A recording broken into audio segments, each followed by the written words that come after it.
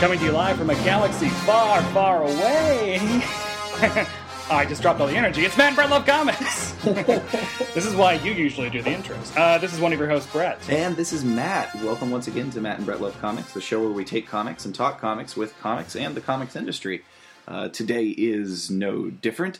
We have a really exciting pick this week. Yeah, we usually pick things that we rarely ever just pick things out of curiosity. Right. We usually pick things that we like or is very well respected. This week we're diving into some deep, interesting stuff. This is some deep cuts. So with the announcement recently that Marvel will be taking back the Star Wars comic book license, we decided to dip way back in the archives and see what it was like the first go-around. I hope this isn't... I hope this isn't indicative, but I also kind of hope this is super indicative. You really hope this is what it turns out I hope. It'd be pretty amazing if they just do a 2014 version of this, or 2015 version of this. It is balls-ass bonkers, I'm not going to lie. So yeah, today we're reading Star Wars from Marvel Comics, 1978, numbers 7 through 10, and we are joined today by two of my favorite... Ooh, jeez. Someone getting serious in the kitchenette over there. Two of my favorite Star Wars commentators, celebrities, podcast celebrities, in-person people to see at shows, because I saw their show. Yeah. From the Star Wars Minute podcast, Mr. Alex Robinson. Hey, everybody. And Pete the Retailer. Hello. Hello, guys. Thanks for doing the show. It's our pleasure. Thanks for having us. That was quite an intro. I hope we can live up to that expectations. Yeah. Oh, we've got so much to cover, guys. There's no way you couldn't. All right. Yeah, this is with the Star Wars Minute, which if you haven't listened to it, it was easily my favorite podcast of 2013, I would say. I got obsessed with it around episode 70, so I plowed through 70 straight episodes nonstop for a week, I think. And for the uninitiated, and guys, correct me if I'm wrong, the Star Wars Minute is a podcast where you guys broke down the film Star Wars minute by minute. You would take a single minute and discuss it per episode, and each episode's between 10-20 minutes. Yeah, we spent that zone. Yeah, we spent about 20 minutes discussing a single minute of Star Wars. And you guys came into a lot of really cool insights into things too, noting that an hour in is when they finally get to the Death Star. There's actually a really good 3-act structure in the movie. Yeah, well, there's some things as you go through it, there's some things that you just kind of realize in the grand scheme of things. But then there's also you're focusing that kind of minutely on things. Then you start to pick up on little oh, hey, look at that door panel and stuff like that. It can get pretty ridiculous at times, but it's also pretty fun. And then when you start to string it all together, it kind of adds a whole new dimension to it. Or the 20 episode stretch of just Paul Treatham talk. Yeah, we tried to keep Paul Treatham in the unlikely event someone doesn't know who he is. He is technically he's the first Imperial officer killed by our heroes when they sneak their way out to the Death Star. So, we tried to keep his name going as much as possible. Well, unfortunately, Never forget. Unfortunately, Paul Treatham did have to die. Because I would have loved to have seen him in the Marvel comics, the further adventures of Paul Treatham. Yeah, if we, I know we're going doing the after the adaptation issues, but I did happen to flip back and see the, how the comics adaptation treated Paul Treatham, but they, it's not great. They do not treat him well. They totally should have brought him back as they should have brought him back as that half-ruined cyborg person. As a Borg. Ah, there you go. He could have been the guy in the case that they carry across the desert planet. That would have been great. I don't know if we've ever talked about Star Wars on the podcast. We've talked about it when we sort of have our hangout episodes, but we've never actually done a specific Star Wars comic before. This is the first time. Yeah, we've never dove into... I don't even know how big of a Star Wars fan you are, Matt. I know, obviously Pete and Alex are big Star Wars fans, right? That's not an over-assumption. Yeah. It's funny because I think we are... I think we're hardcore casual fans. Yeah. Yeah. In that it's not like we don't take it We don't care about the expanded universe. We don't take it that seriously. So we're not like, I've never dressed up in a costume for it. So we're in like a weird zone that is like we're fans, but not. I don't know. Does that make any sense? Oh yeah, totally. That kind of describes how at least I am. Like I love the original trilogy so much. What is it about the franchise that works for you guys? Well, pretty much everything. Except the special editions. Yeah, well, we're not going to talk about that. But the, go ahead. It's hard to say for me because I feel like it's so. I first saw the first Star Wars movie when I was 7 years old or so. Yeah. So for me, it's not like I can't come up with an intellectual justification for the amount of brain power I've devoted to Star Wars. It's totally nonsensical. So I think it's just I grew up watching it, so it's almost like religion to me. It's like I just fall back to this kind of moral code I learned from the Star Wars universe. Yeah. Yeah, I think at one point I compared it to wallpaper. I was like, it's not, I like wallpaper fine, but, it's like it wasn't something that I kind of actively participated in as much as it was something that was just kind of something I was swimming in. I was completely surrounded by the Star Wars kind of zeitgeist. The air. Star Wars is air. Yeah. Pete originally approached me about doing a wallpaper podcast, and I was like, I don't know. The Wallpaper Minute. Yeah. We just stare at wallpaper for a while. minute at a time, and then talk about it for 10 to 20 minutes. Yeah. Yeah, Matt, when did you first get into Star Wars? Oh, man. Well, much like the guy said, I was very much... It's something that my first cognizant memories really are of, like, playing with Star Wars toys, because I was born in 1980. Yeah. And when I was just sort of coming of that, age where you have more cognizant memories around 3-4 years old, that's right when Jedi was coming out. Yeah. So I had... I had the bed sheets, I had the toys, I was obsessed with the movie. I think the first movie I ever went to see in theaters was E.T., followed closely by Jedi. I was in love with the whole concept of it. Oh, yeah. I would say I'm not super diehard. I'm probably in the same realm as you guys, maybe a step less. Yeah. But I can hold my own in most any conversation regarding the franchise, because it's amazing. Oh boy, that's a challenge right there. Oh God, I can already hear people like cracking their knuckles and opening up their like Star Wars quiz tumbler to be which like, one is Zuckuss and which one is Forlom? Yeah, I got into Star Wars. See, I was born in '84. Yeah. So I feel like I have the weird experience of I didn't discover Star Wars until '90. Yeah. Which is during the only time in history before Star Wars, since Star Wars came out, that there was a weird dark period. Right. Because there was there was very dark times. There was no merchandise really from 86 to 95. Yeah. So my sister, who was born in '72, my sister, my Leia, she had a boyfriend who really wanted to get in good with her when they were 16. Yeah. And so my parents left me in the care of him one weekend, and he showed me A New Hope and Empire Strikes Back, and it blew my mind. Yeah. And this was 1990, so I had nothing. No other kids knew what Star Wars was. I just had this, and then he gave me all of his Star Wars comics, which is why I have these beat-up copies that have pin marks all over them, because he did not take good care of his stuff.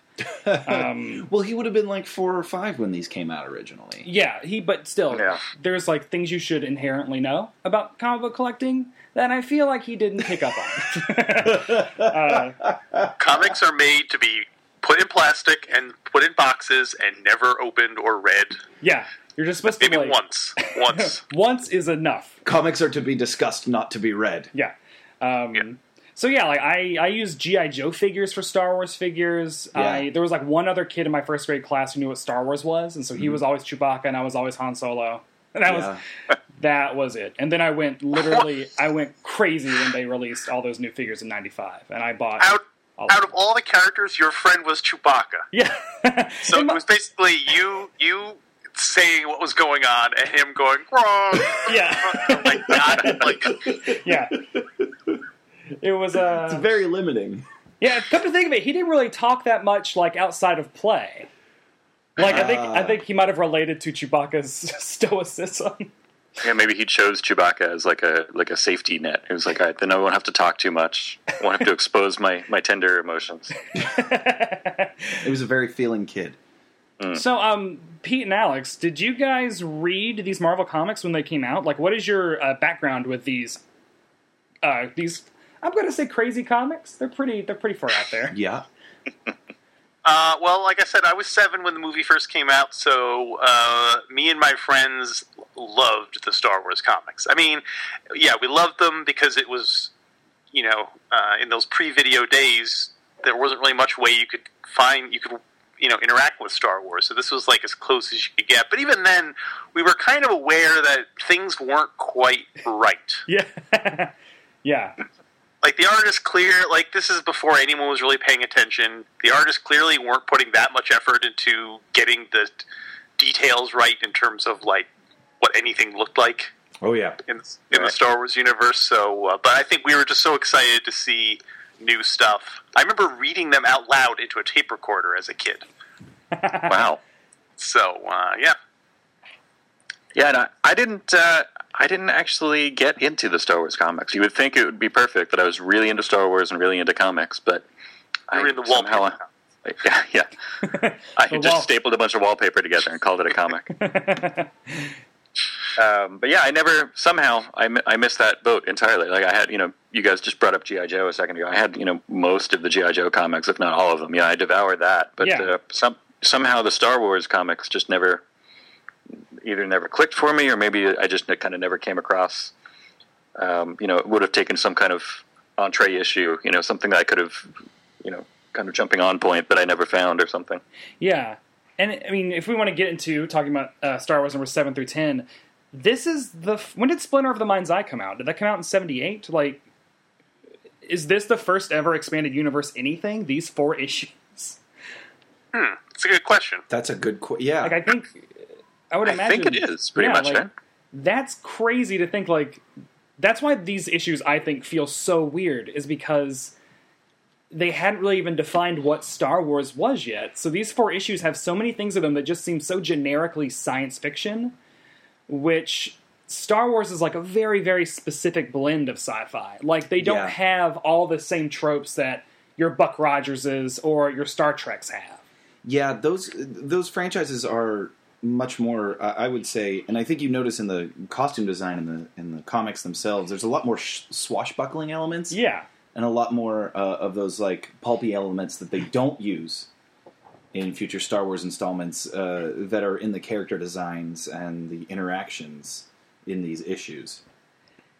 I also think it's very an interesting choice that, the first Star Wars adventure we get, they immediately Han Solo. It focuses on Han Solo and Chewbacca, who are really supporting characters, and they immediately are removed from the rest of the cast. So you're kind of, there's no stormtroopers, there's no Darth Vader, there's no Death Star, there's nothing in it really other than it's almost like those Han Solo at Star's End and Han Solo, those Han Solo novels that came out, which also had a similar tactic of just kind of like, let's just tell stories about Han and Chewie doing cool stuff. Yeah, and there's no actual, you can tell yet that there's no actual, like, style guide in terms of, or, like, specific vocabulary or vernacular. Oh, yeah. Because, first off, the first thing that we see Chewbacca say in the series is, this tickled me to no end, Gronk. Gronk is how they think he sounds. Yeah. Yeah, he does say Gronk a lot in this, which I It's a lot of Gronk. And Irk and Garuk. It's incredible. And like Han Solo calling Luke Skywalker a star hopper. Yeah, they say star hopper a lot in these. Yeah. It's really so like the plot of this, I do like that the very first issue 7 does address like why Han Solo got all that money. He got all the reward from the Empire, but then never paid off Jabba the Hutt, which is spelled with 1 T. Yeah. In this entire thing. And he's also on the planet Datuine. Yeah. He's on Dantooine because they typoed Tatooine. Yeah. But it's also like they did not know that Empire Strikes Back was coming out, and they did not. So therefore, they did not know that there was going to be a sequel where Han Solo hadn't paid off Jabba the Hutt. It's kind of like they were filling in a plot hole they did not know was going to exist. Yeah. But I like how he does get rid of how he loses the treasure, which is meeting a space pirate. What's his name? Captain Crimson Jack. Crimson Jack. Crimson Jack.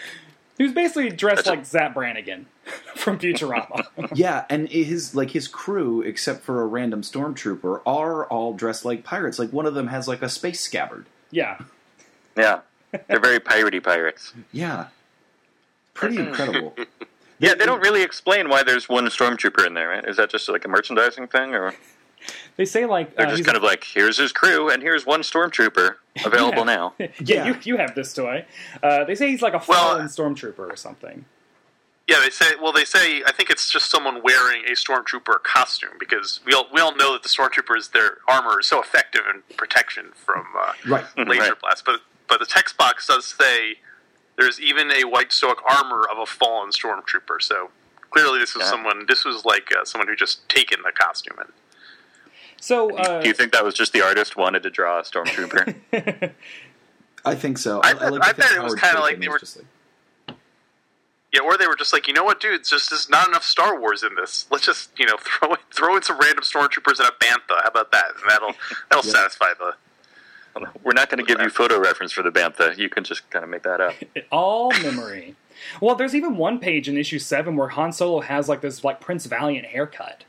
Like he has this weird like kind of Mary Tyler Moore-ish flip do for one panel and one panel only. Yeah, I remember noticing.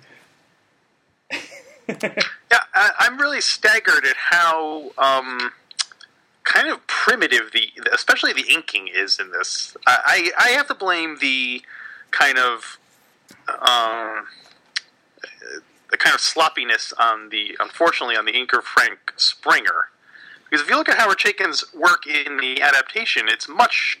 I don't know. It's a bit tighter. Yes. Yeah. Although I don't know. It kind of goes back and forth. But yeah, there's not really much attention paid to continuity, even like on the same page. Han Solo's like hair changes panel to panel. Chewbacca's height changes panel to panel. Yeah, there's some. Yeah, it's really strange. Frank Springer's an old hand too, right? Like he's a golden age name. Yeah. And I wouldn't be. He seems to have like a lot looser brush than like even Chaykin uses on himself. There's a lot of really strange, rounded faces and a lot of curves where I feel like Chaykin would use a lot sharper angles, if that makes sense. Yeah. We do meet. I think. I was going to say. I think that. Sorry. No, go for it.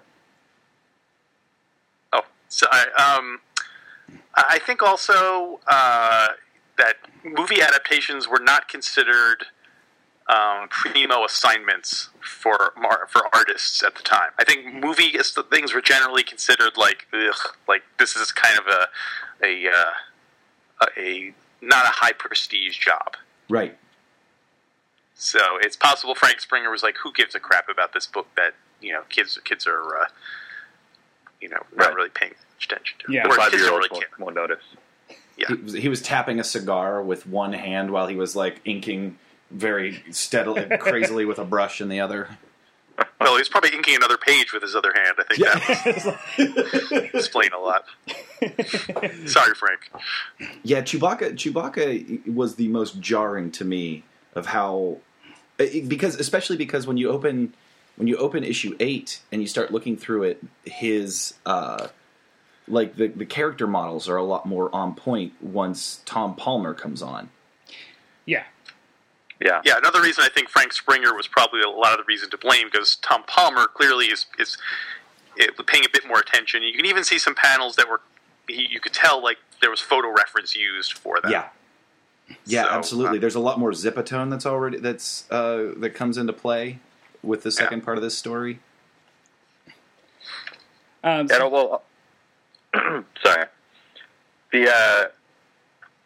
don't know if it's it could be the 3-print I'm not looking at the originals, you guys are, but also the coloring while we're at it. They seem to, at least in issue 7, they seem to really want Chewbacca to be more of a chimpanzee or something. Like they give him a kind of a big flesh-colored swath around his mouth all the time. Yes. It's like we're Planet of the Apes looking thing. Yeah. Yeah, very much more of a Cornelius than a Chewie. So the plot of number 7 is they go and they get all their treasure gets taken by the space pirate Crimson Jack, right? Yeah. And so they land on Aduba 3, I do believe. Yeah. Aduba 3, where they start just taking odd jobs to make more money. One of them being burying a half-man, half-cyborg called a Borg. Mm-hmm. So Star Trek, you don't own that. Burying him on a hill because all the other what do they call them? Like space hoppers or like spacers, right? Spacers. They call them spacers. Because all the other spacers are racist against Borgs. They're spacist. They don't want them on their hill. They don't want them buried on Pilot Hill. So how Star Warsy does that plot feel? It doesn't feel Star Warsy at all to me. I mean, for one thing, like Han Solo's all like deferential to this alien insect priest and kind of like calling him, oh, father, whatever the alien version of father is. Seems very uncharacteristic for Han Solo to be like suddenly such a religion, like so respectful for. Well, and he even says like, figures. I should have gone to more Sunday school, which is crazy to think that like there's Sunday school in the Star Wars universe.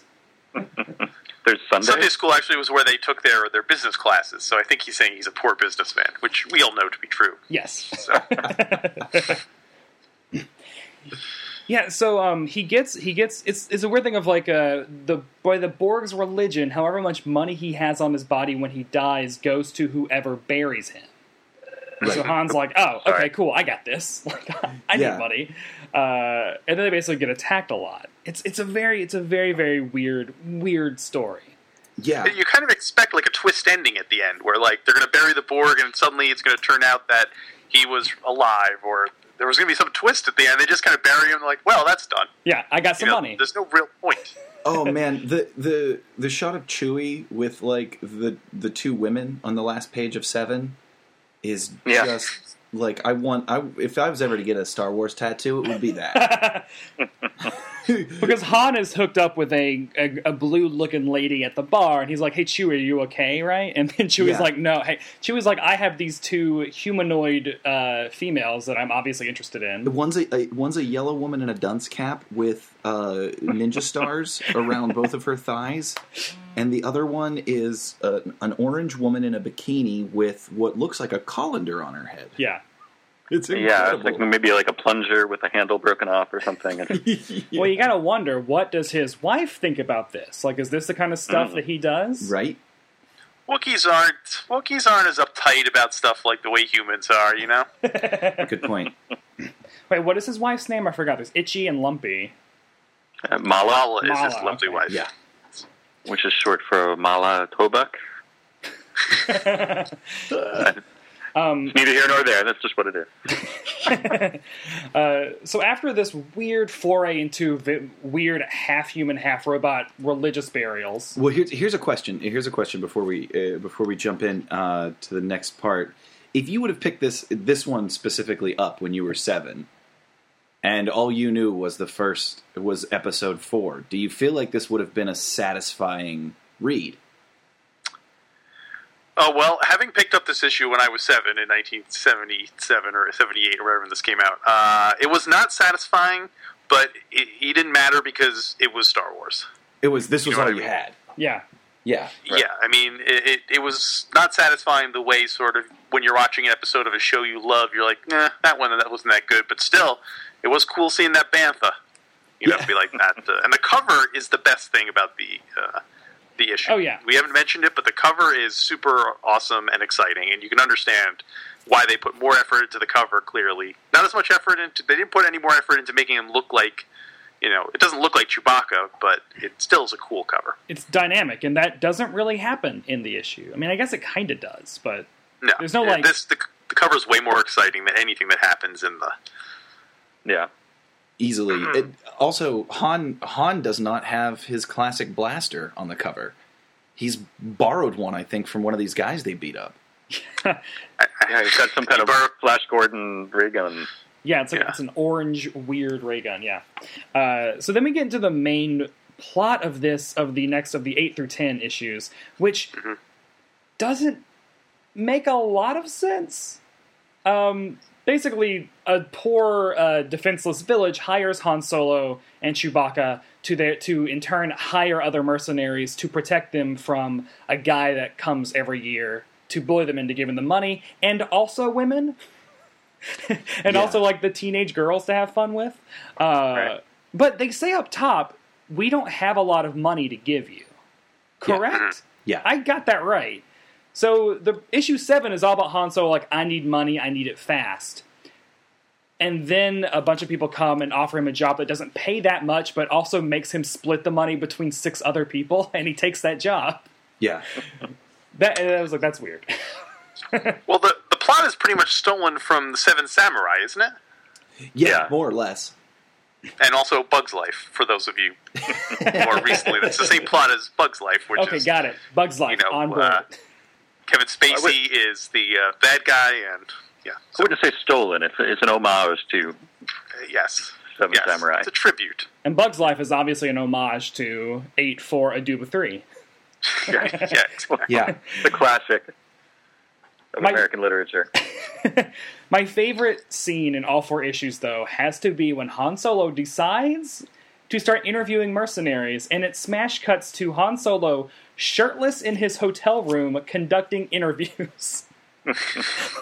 Yeah, there really isn't. There's absolutely no explanation for it. Like, not even in the story itself. Why is he shirtless? You gotta give something for the ladies. I'm sure you guys wouldn't be... You guys don't question the fact that this lady walks around in basically a bikini. A cotton candy bikini. Yeah. Yeah. But... And we it is weird, because he's also just kind of sitting on the edge of his bed, too, with no shirt on. Just being like, so, you've got quills, huh? You're here to audition. Yeah, there's definitely, like you... Okay, say you're a mercenary, and you walk into... You have an interview with someone, and you walk into the room, and the guy's sitting on the edge of his bed shirtless. What do you think? That's how I got my current job. Also, I mean, I'm not a mercenary, so I don't know. I mean, that could be custom. That could be, like, customary. Like, that could just happen. That's true. We also don't know, how did Han Solo and Chewbacca hook up? It might have also been a shirtless, edge-of-bed situation. That's true. Maybe that's his way of proving he's not wearing a wire. Ah! Great point. I like that no prize. That's a good no prize. Yep. I accept it.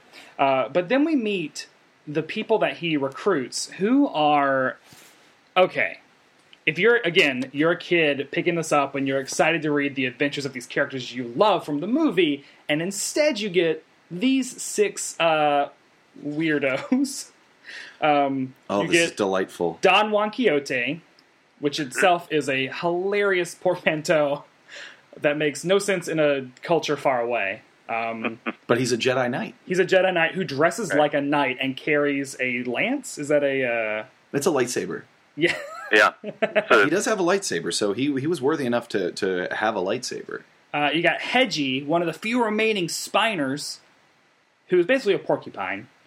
He keeps saying Spiner in the story, and it just feels racist. Yeah. It feels speciest. Yeah. You're Right. one of the last few Spiners around.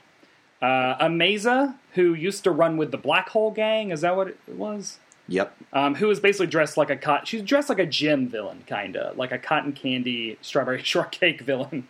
Yeah. And then you no, get... she probably smells fantastic. Oh, probably, yeah. Well, she's got a flower in her hair. She looks like she got dressed for the opera and then just didn't put her dress on. Yeah. And then lastly, you get Jim, with 2 M's, also known as the Star Killer Kid, good use of the first draft, Yep. and his robot, Effie. So guys, what... Oh, and also Jackson the Green Rabbit. How could I forget Jackson? Yeah, you didn't mention the best one. I thought you were saving that for last as a treat. You have to save Jackson for last. How does everyone feel about these colorful band of characters introduced? You know what? I kind of like it. I gotta say. Well, but also maybe because I'd rather have my Star Wars be fun and more of a throwback to kind of classic, just sort of silly serials rather than really dark, brooding, serious, like, oh, this is the, Siths. I don't know. I don't really care so much for when Star Wars takes itself 100% super seriously. Yeah. I always think it's better when there's a little bit of a wink to it. Yeah, and this wasn't as much of a problem at the time, but I'm also glad that it was, all these new weirdos and not like, oh, it's Greedo's brother and, this guy who was related to this guy who was, it wasn't all tied together. They were kind of exploring new, albeit goofy, corners of the universe. Yeah, it is weird that you don't see any other, like, members of the same alien species from the Cantina up in here, like a Biff or a Snaggletooth or any of those. In the scene where they're in the bar, actually, I think that's the end of... There's a scene where Han's in the bar and gets into a fight, and some of the aliens, again, I'm attributing this probably to Tom Palmer, look like they are inspired by... I can't find it now. But some of them look like they were loosely modeled on... The alien that Han fights at the beginning, not the big green guy, but there's another guy, the boyfriend of somebody. It's like a silver guy with an exposed brain. You guys know what I'm talking about? Yeah. He's like it's the very, okay, and that guy is clearly modeled on one of the Cantina aliens who had that big watermelon head and like a gas mask face. Yeah. Yep. Okay. So, but that was very... Yeah, but you're right. There's no easily recognizable aliens. So, I also wanted to point out that the villain... I just noticed this reading this I read this morning to refresh myself, and the villain, I never noticed this before, is clearly a tribute to cartoonist Sergio Aragonés. Oh, he totally looks like him. Oh, yeah. And his name is Sergi X Aragantis. Oh, yeah. Duh! So, apparently a little shout-out there from Roy Thomas and Howard Chaykin. I love that. Sergi X. So there you go, fans. Sergi X. Yep, Sergi X, Sergio. Yeah. Oh man, I like these. As I was reading them, I just kept like shaking my head, going, "What am I reading?" And the more I just like surrendered myself to it, the more I was. This is so hilariously fun. Like flipping through these and seeing like all of these alternate like characters that now I just like I want to see these guys show up. Does Jackson have a life after these 4 issues? From a kid, I remember he shows up later on a bunch. He shows up less than a year later. He shows up in issue number 16. Okay. Him and the Cotton Candy Girl both show up in 16. So I don't know much beyond that, but are they together? Positive. I can't believe that none of the expanded universes from Dark Horse must have included somehow a knowing tribute to Jax. You know what I mean? I think he has been. I mean, because the stance taken to the Marvel series is like none of it is in canon unless it is referenced elsewhere. Because was it Lumaya? Who was a big villain in like the novels right now, apparently. Like she got her debut in like the Walt Simonson run around issue 60 or so. So I think that Jackson has been worked in at some point. I don't know, we could go to Wikipedia and check it out, but then we'll be on Wikipedia for hours. Right. Reading about how all these characters you liked as a kid are now dead. Like Jason Solo. In issue 8, you guys, having the physical copy here, the first letter in the letters column is someone tearing apart their adaptation of A New Hope. Yeah. What they say? Wow. It's pretty Superman. incredible. Let's do a quick read here. It starts off. It's addressed to people. That's how you know it's going to be good. People. You have to read it in a nerdy voice. About a year ago, I stopped collecting comics because they were getting too expensive for my tastes. However, 35 cents. I came out of my hermitage long enough to pick up issues 1 through 4 of Star Wars at a recent convention. Because of my devotion to the movie, I was utterly disgusted at the job you people have done on the comic end. You people. First of all, Roy's adaptation is, to say the least, horrendous. He's added things that don't need to be added, giving the reading a... Things from George Lucas's shooting script. Yeah. Give the reading a fourth-grade look. Why he can't spell Wookiee right is beyond me. I think fame has gone to the Thomas Head, so that he thinks he can do whatever he wants because he's who he is. He's who everybody claims he is. Roy Thomas, boy wonder. I'm amazed you didn't try to put that into a comic book. Jeez. Let me say before I rip into Howie Chaykin that I Wait, he calls him Howie? Howie. Wow. That I That's really awfully enjoyed familiar. the poster he did a year ago, but the artwork in issue 1 just left me cold. Most of it seemed as if he was just hacked out and not given the time he could have given it. No doubt it was the upper echelons that made him move his tush faster than he could move his pen. Luckily, Liahola's inks, as well as superior coloring methods. Oh, Marie, you should be baking a cake for the peasants rather than doing a guillotine job on issue 1, has saved this series somewhat. People who wrote letters in the 70s to comic books are insane. Yep. I haven't seen issue 5 yet, although I know it's out. All I ask now is that when you go on with this series after Roy Thomas's mutant adaptations of the novel, please get a pro sci-fi man to do the stories, or call in Don McGregor, who did such a beautiful job scripting the Killraven series, rather than have Star Wars turn into another superhero mag. God love them for themselves, though. Oh, and don't take it too hard, Roy. You can write all of Ben Grimm's dialogue forever. Sincerely, Don de Contreras, Garden Grove, California. I like that his name is contrary in it. Yeah. Yeah. That seems like maybe it was a plant. Maybe it was a fake letter just because he's the contrarian who's taking issue with everything and calling everybody by their familiar names. Unbelievable. That was, Stan Lee wrote that. Yeah. That was actually Stan Lee. I don't think We do see a little bit of Luke and Leia in this issue, and Luke just goes off to find the rebel base, a new rebel base, I guess with C-3PO and R2, and this sort of sets the precedent that from now on, Luke and Leia will always be wearing, and Han Solo too, for that matter, will always be wearing the outfits they were wearing in Star Wars. Yeah. It's weird that they didn't latch on to Luke's medal ceremony garb. Right. Yeah, like they did in the Star Wars Holiday Special, where he wore that on his adventures to find Han Solo and Chewbacca. I think he does wear the medal ceremony garb at some, like, in future issues, because I remember seeing it, maybe, like, in the later teens, but, yeah, in this he's just wearing his farm boy outfit, which has got to smell horrible. I mean, you guys talk about that a bunch on Star Wars Minute, it's like, they went through the trash. They were in the trash. Yep. It has to be. They have to all smell horrible. I like that it's also a blurb on the cover. It's like a little, in this issue, the deadly mission of Luke Skywalker. And it's really just kind of a page or two. Kind of like, oh, and Luke Skywalker did this. Okay, now back to Han Solo beating up people in the bar. Yeah. Technically, it does say extra in this issue, the deadly mission of Luke Skywalker. Oh, right. So I think they just wanted to put Luke Skywalker on the cover somehow, so people would be ready. Yeah, Luke is in the corner box of all these issues, and he looks like He-Man. Like, he's got, like, long flowing locks, big pecs, like, hand on his hip.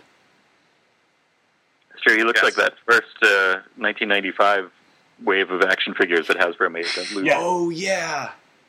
Yep. Barrel-chested Luke. Barrel-chested Han.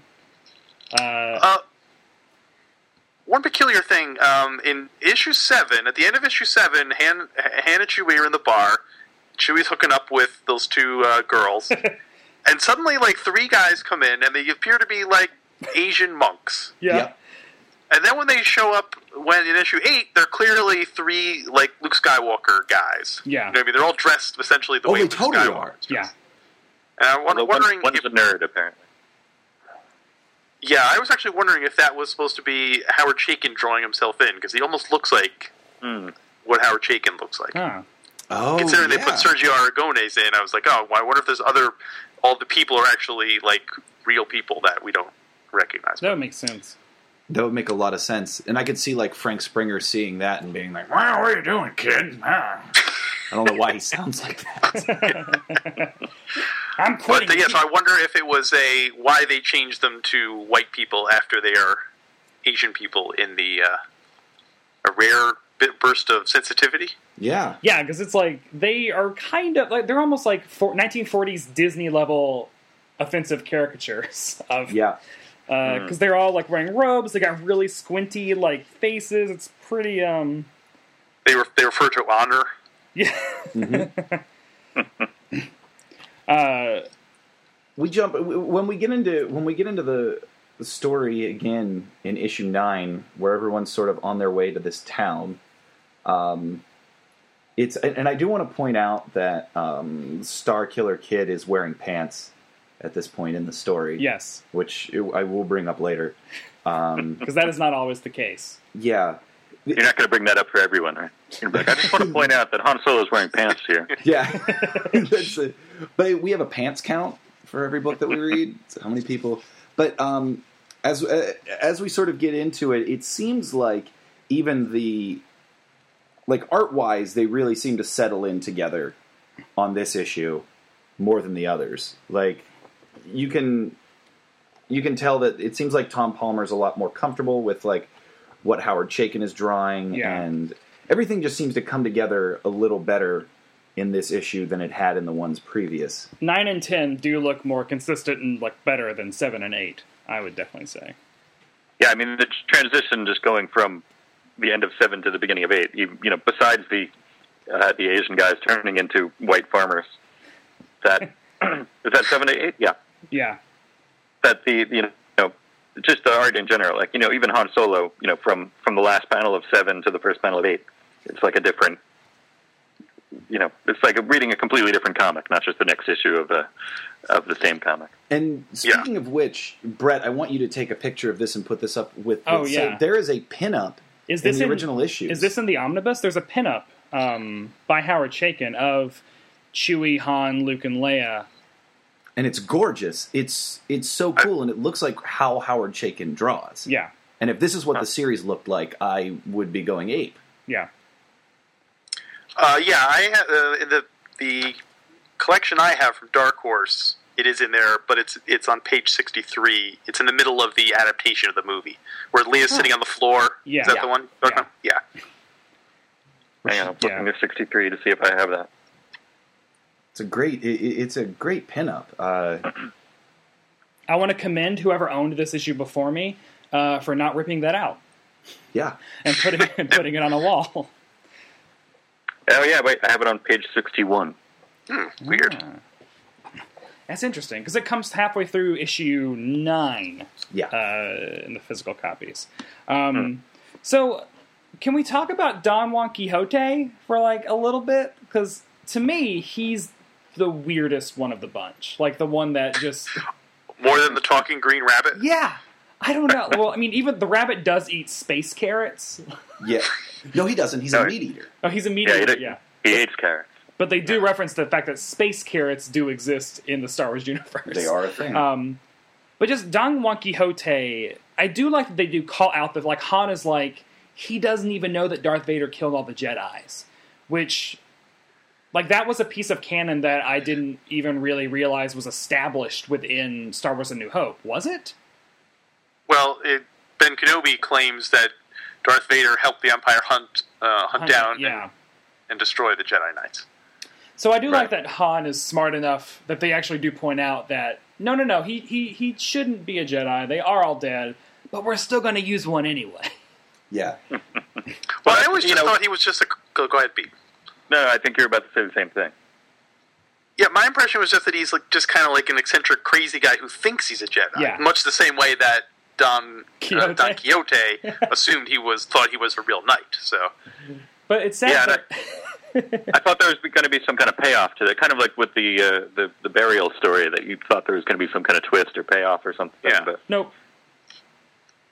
Don Juan Quixote, I thought there was going to be some kind of like, and turns out he was crazy or something like that. But it just kind of plays out. There's a lot of Don Quixote, but not a lot of Don Juan in Don Juan Quixote.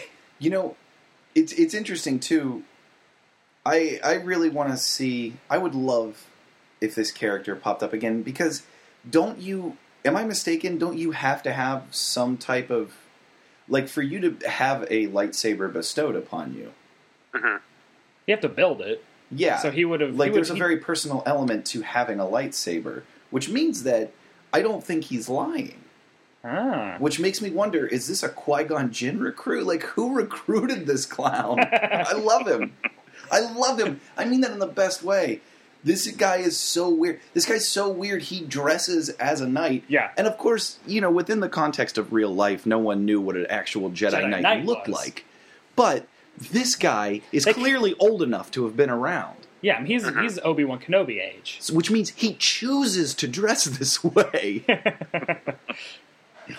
Although I will dispute the fact that he owns a lightsaber means must be a Jedi, because, sorry Pete, I know you hate when we bring up the prequels, but General Grievous had several lightsabers, which he got from killing other Jedi, admittedly. So, and also you figure with all those dead Jedi, like eBay, the secondary market for lightsabers, like the price must have plummeted, because there was all these dead Jedi, all of whom had lightsabers, and now they're all like, there's no one around to use them. So probably could have gotten one pretty cheap.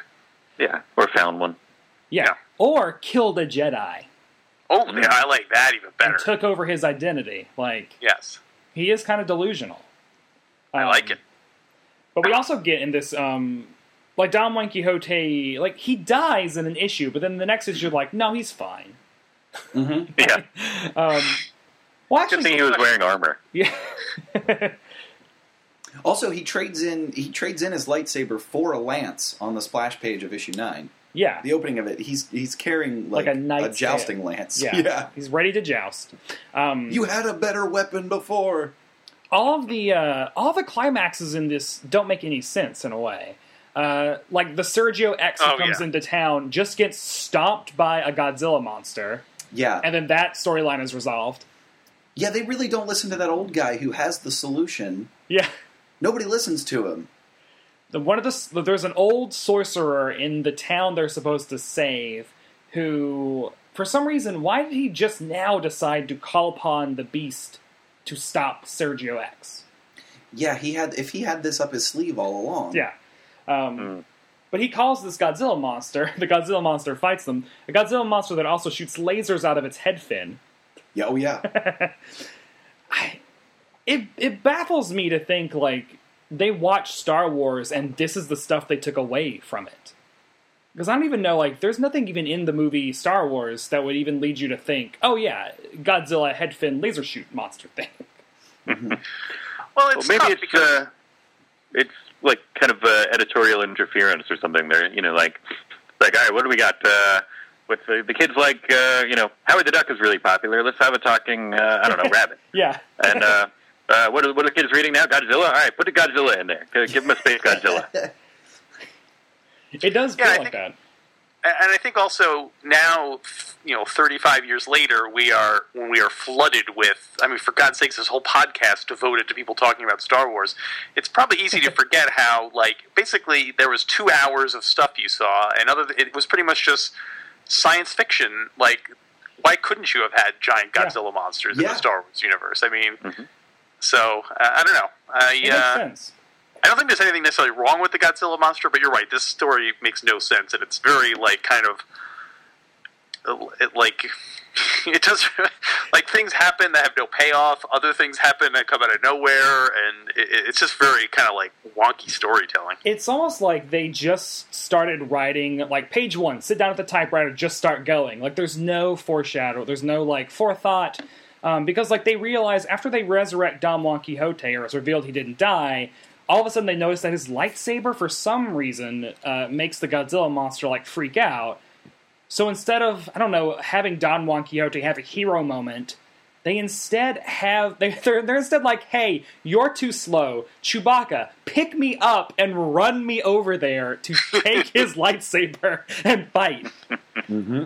So we did not know that Wookiees were apparently super fast. I will say it's interesting. I read this digitally in the Omnibus special, and looking back at the actual colors on the pages themselves, they're a little bit muddier, but the art actually seems more favorable in the original physical copies than it does in the digital edition. And I think it's because a lot of the separations have been cleaned up. Yeah. And so you can see where the line work might be a little bit less exciting. Yeah. Yeah, I think that it's the storytelling itself that seems quizzical here, because these elements are all, for as much as we're like ragging on them, they're really fun and really silly, and yeah, why not? Yeah. Like, why not have Jackson the Rabbit? Which I just love this concept. Is Jackson everyone's favorite of the ragtag group? When I was a kid, I liked the hedgehog guy. Okay. Nice. But, yeah, I think the rabbit stands out as... actually, I'm working on a comic, and I included a tribute to Jackson in it, so clearly I have some fondness for the character. Oh, awesome. So now it'll be Alex Robinson canon. Yeah. Star Wars canon. Love it. Another plot point that doesn't pay off is the Starkiller kid. He is recruited because he wants to get off of Aduba 3. He wants to live a life. He wants to have adventures. And Han Solo is like, you remind me a lot of Luke Skywalker, which is also a nice, convenient transition to a Luke Skywalker interlude. Yep. But at the Right. very end of issue 10, after they defeat the Godzilla monster and they all get their reward, the bikini lady daughter Yep. of the, I don't know, sorcerer or whatever, is like, oh, by the way, I have a crush on you, Starkiller. And he's like, oh, I'm not going to leave at all. So again, like another thing that we were wanting to see pay off is just like, nope. Nope, I'm good. In this one panel, he's like, nah, I'm good. It's kind of like a what if for the Star Wars universe. You know, that this was, you know, what if Luke had just, you know, some girl had just been willing to admit she had a crush on Luke, then the whole adventure wouldn't have happened. Oh, man. If Cammy had just paid attention. Well, then Ben Kenobi would have had to kill her, too. Right. Oh, yeah, that. Wait, who came up with that theory? Was that one of y'all or your guest? I don't recall, but it is now officially canon, so... Oh, no. I don't know. I remember Yeah. I was getting... They came up with a theory that Obi-Wan Kenobi killed Beru and Owen in order to push Luke into going on the damn full crusade. Yeah. And the Jawas, too. And the Jawas. And the Jawas. Wow. Mind blown? That's That's really intense. That's like really intense. Everything you know about Star Wars at that point is wrong, because he's so brash. He's so brash and foolhardy because of his own training, because Qui-Gon Jinn was played fast and loose with the rules, that he thinks that he can still do shit like that. Oh, man. I always thought because he's been living on Tatooine as a hermit for 20 years, I imagine he also went a little cuckoo. Oh, Yeah. of course. As I mean- He lived in a cave. happened to Yoda, as we saw. One of my favorite moments is when you first meet Yoda. I love that. Oh, yeah. I love how unhinged he is, and he's just fucking with Luke's shit, Uh-huh. just laughing to himself. Like, I want to see a whole movie about that Yoda. That's awesome, Yoda. That guy who steals lamps. He's got a whole collection of lamps. Yeah, over the years, dozens of people have accidentally gotten stranded on Dagobah and Yoda's basement, and there's like 55 different lamps down there that he's stolen from the people that he's murdered. And he always insults their candy bars, their food. Yeah. They're naked Twix. Well, yeah, I mean, do we have any other final thoughts about Star Wars number 7 through 10? Go I was ahead. going to say, I'm disappointed we didn't cover number 11 because it's called Star Search. And I'm assuming Ed McMahon takes some kind of prime role in that. Oh, man. Well, I actually think in a lot of ways, starting with 11, I have much more fondness for 11 on than I did for this original thing. And I think they kind of got it. They kind of Archie Goodwin took over as the writer, and I think he had a better handle on the material than Roy previous Thomas? scripts. Yeah. Is this Roy? Yeah, it's interesting, too, because so much of Star Wars, they say, is based in the old pulps. And if you read any interview with Roy Thomas, he talks about how much he loves that era and those sort of, like, old adventures like that and all that Golden Age entertainment. And you would think that it would come together better. I wonder because it's an adapted property, if there was a lot of like interference from above Marvel that caused a lot of this story to be as wonky as it is. It feels like it. And also, this was a huge seller. Like, it was enormous. Having these issues, every single issue of these has ads for a whole bunch of Star Wars merchandise. A lot of them they're trying to sell people who bought, like, issue 9, issues 1 through 6. And they're like, 1 through 3 are reprints. You'll get 1 through 6, though. They're the exact same issues. They're just reprints, which means, like, they sold out. Like, yeah. It's crazy to think. Like, they were a huge, huge success. So that, like Pete said, is like, yeah, they probably like, yeah, Godzilla, put him in there. Lasers, whatever, put him in there. Giant Rabbit, they like Howard the Duck, do it. Yeah. Also, whenever the Godzilla monster is destroyed, Chewbacca's reaction is Frank. Oh, Frank. Frank is the kind of sad Gronk. Yeah. He's sad to see him go. How do you? I mean, they handle Chewbacca's dialogue. It's always rendered like a sound effect, as if like it's not coming out of his mouth. It's just sort of coming from the environment. And do you think it would be better to have like a word balloon with a Gronk in it? Balloon that said Gronk. I think it'd be funnier. It would be really. It would have funny. given him the respect he deserves as a fully fledged character. I mean, come on. Instead of just a piece of background decoration. Yeah. Ugh. I mean, has anyone done a story where it's from Chewbacca's point of view and you kind of hear his voice? I would love that. Oh, that's such a great idea. How do they handle him in the novels? I mean, like, I feel like the novels where you could really, like, do that, like with narrator and stuff. But I think I don't know. That'd be really cool. I mean, he's dead. I think the novels are mostly the kind of that omniscient narrator kind of like, and then the Wookiee, did this. The Wookiee, Chewbacca I would love to his reply. See like a Chewbacca. Maybe we're always joking about doing maybe not joking. But we're always talking about doing a Wookiee subtitle track. But it would be great to do just kind of like overdub internal dialogue, and have it be somebody like somebody very proper, like Anthony Hopkins or something. Do Chewbacca's dialogue. To really make it pop when Leia says, "Get this walking carpet out of the way," and it's like, that's Anthony Hopkins. It's you. How dare you, Sir Anthony Hopkins, if you please. Knighted. Would you say this is where do these stretch of issues compare to the holiday special?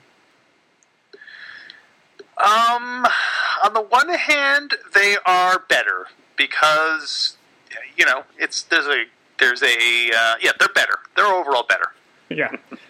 I'm going to say I might prefer the holiday special, but that's my, it's ingrained. I'm more familiar with the holiday special. You love holographic acrobats. I mean, everyone. I do. And Jefferson Starship. And B. Arthur. God. Yeah, there's a significant lack of B. Arthur in these comics. Yeah. Well, she could be, was Ameza? That could be young B. Arthur. That's true. She could grow up to become a Cantina. Oh, God. Yeah, well, if we don't have any more final thoughts about Star Wars 7 through 10, with easily one of the crazier things we've read on this show. I highly recommend anyone listening that has not checked these out to please check these out. If only for just, they're such a cultural curiosity, and I think especially because of what you guys mentioned earlier, that these came out at a time where there was a complete lack of Star Wars, except for the films and maybe some iron-on transfers. That was it. Which you can buy in the in these issues because they have like mail-away things for the iron-on transfers. Yeah. So yeah, guys, thanks so much for coming on the show today. Let's start with Pete Taylor. Do you guys have anything to plug? Well, Star Wars Minute. We just started our Star Wars Minute. No, sorry. we just started our coverage of Empire Strikes Back. We're right in the beginning, so now's a good time for jumping on. Don't miss out on Star Wars Minute the way that I missed out on Star Wars comics. Yeah. And you guys also have some side projects if you want to plug those. I know, Pete, you have another podcast you do. I do. I'm also a co-host with my friend L. Adam of a podcast called Nerd Geek Dork, which we just kind of pick random kind of pop culture icons or what have you, and movies, books, whatever, and just kind of analyze them a little bit, geek out a little bit on them. Yeah. And Alex, you have a really awesome art Tumblr that I do follow. Yeah, I'm. If you go to comicbookalex.com, that's pretty much brings you to my Tumblr, my Twitter, my Facebook, all the stuff you'll need to know about me. My comics. Imagine that. Comics I did. Yeah. And also, I want to second the plug for Star Wars Minute. Yeah. Which you can see at StarWarsMinute.com. Alex, you were the author and illustrator of one of my favorite graphic novel series of the last 10, 15 years, of Box Office Poison. I loved it. I like how you edged in that 15 there. Just because it's been 15, 20 years. I get older and I forget how long 10 years was. Yeah. Because I think it's a longer time than it is. I keep thinking 10 years ago is like 1998, and it's so not true. Not true. Awesome. Well, great. Thank you guys so much for being on the show. If you're interested in purchasing Star Wars number 7 through 10, you can visit mattbrettlovecomics.com. You can purchase those trades through our Amazon links, which, of course, give us just a tiny bit of money. You can also find those issues on Dark Horse shop.darkhorse.digital.com. It's digital.darkhorse.com. A lot of dots. Digital Horse. Digital Horse. .darkgov. Dark Shop. Those dots are written out. They're DOT, not Right. period. So. The Dark Department Shop of Transportation site that leads you to... While you're at mattbrettlovecomics.com, you can check out some of our old issues, like Aaron Burdett talking about Sonic the Hedgehog comics, or when we had Jeff Rubin from College Humor talking about X-Force Assault on Greymalkin. You can also go to facebook.com/theylovecomics or mattbrettlovecomics.tumblr.com to talk to us and tell us what you thought about this or any past episode. If you fancy what you've heard here today, go on and rate and review the show on iTunes because it helps us out. Kind of like how Han and Chewie helped out that weird band of people on Aduba 3. Way to pull it back together. Yeah, I love it. References. Tell all your friends about the show, and as always, thanks to our producer, Ben Regib, who's a Star Trek guy. Yeah. We've talked about Star Trek on the show way more than Star Wars, and we've got to fix that. That's true. Because I love Star Wars a million times more than Star Trek. Ben, you are the Bantha carrying our cyborg body to Pilot Hill. God. Spacer Hill? Spacer Hill, Oh, sorry. jeez. Pilot Hill's in a different neighborhood. That's you don't want to go there. Yeah. Oh, no. Hasn't been gentrified yet with No. green rabbits and space carrots. And Spiners. Oh, God. The Spiners live in Spacer Hill? Yeah. Anyway, thanks again to Alex and Pete for being on the show. Thanks for having us. Yeah, and be sure to check out Empire Strikes Back, StarWarsMinute.com. I just made up a URL. You love doing it. And Now I also, have to go make that website. any URL mention of the show we have to make. It's like a union rule. Yep. Yep. The podcast union. Podcast union. So until next time, I'm Brett, And I'm Matt. and we love comics. It's true. Even Star Wars comics. Even Star Wars A comics. lot of them are really good. Yeah. These were great. These were delightful.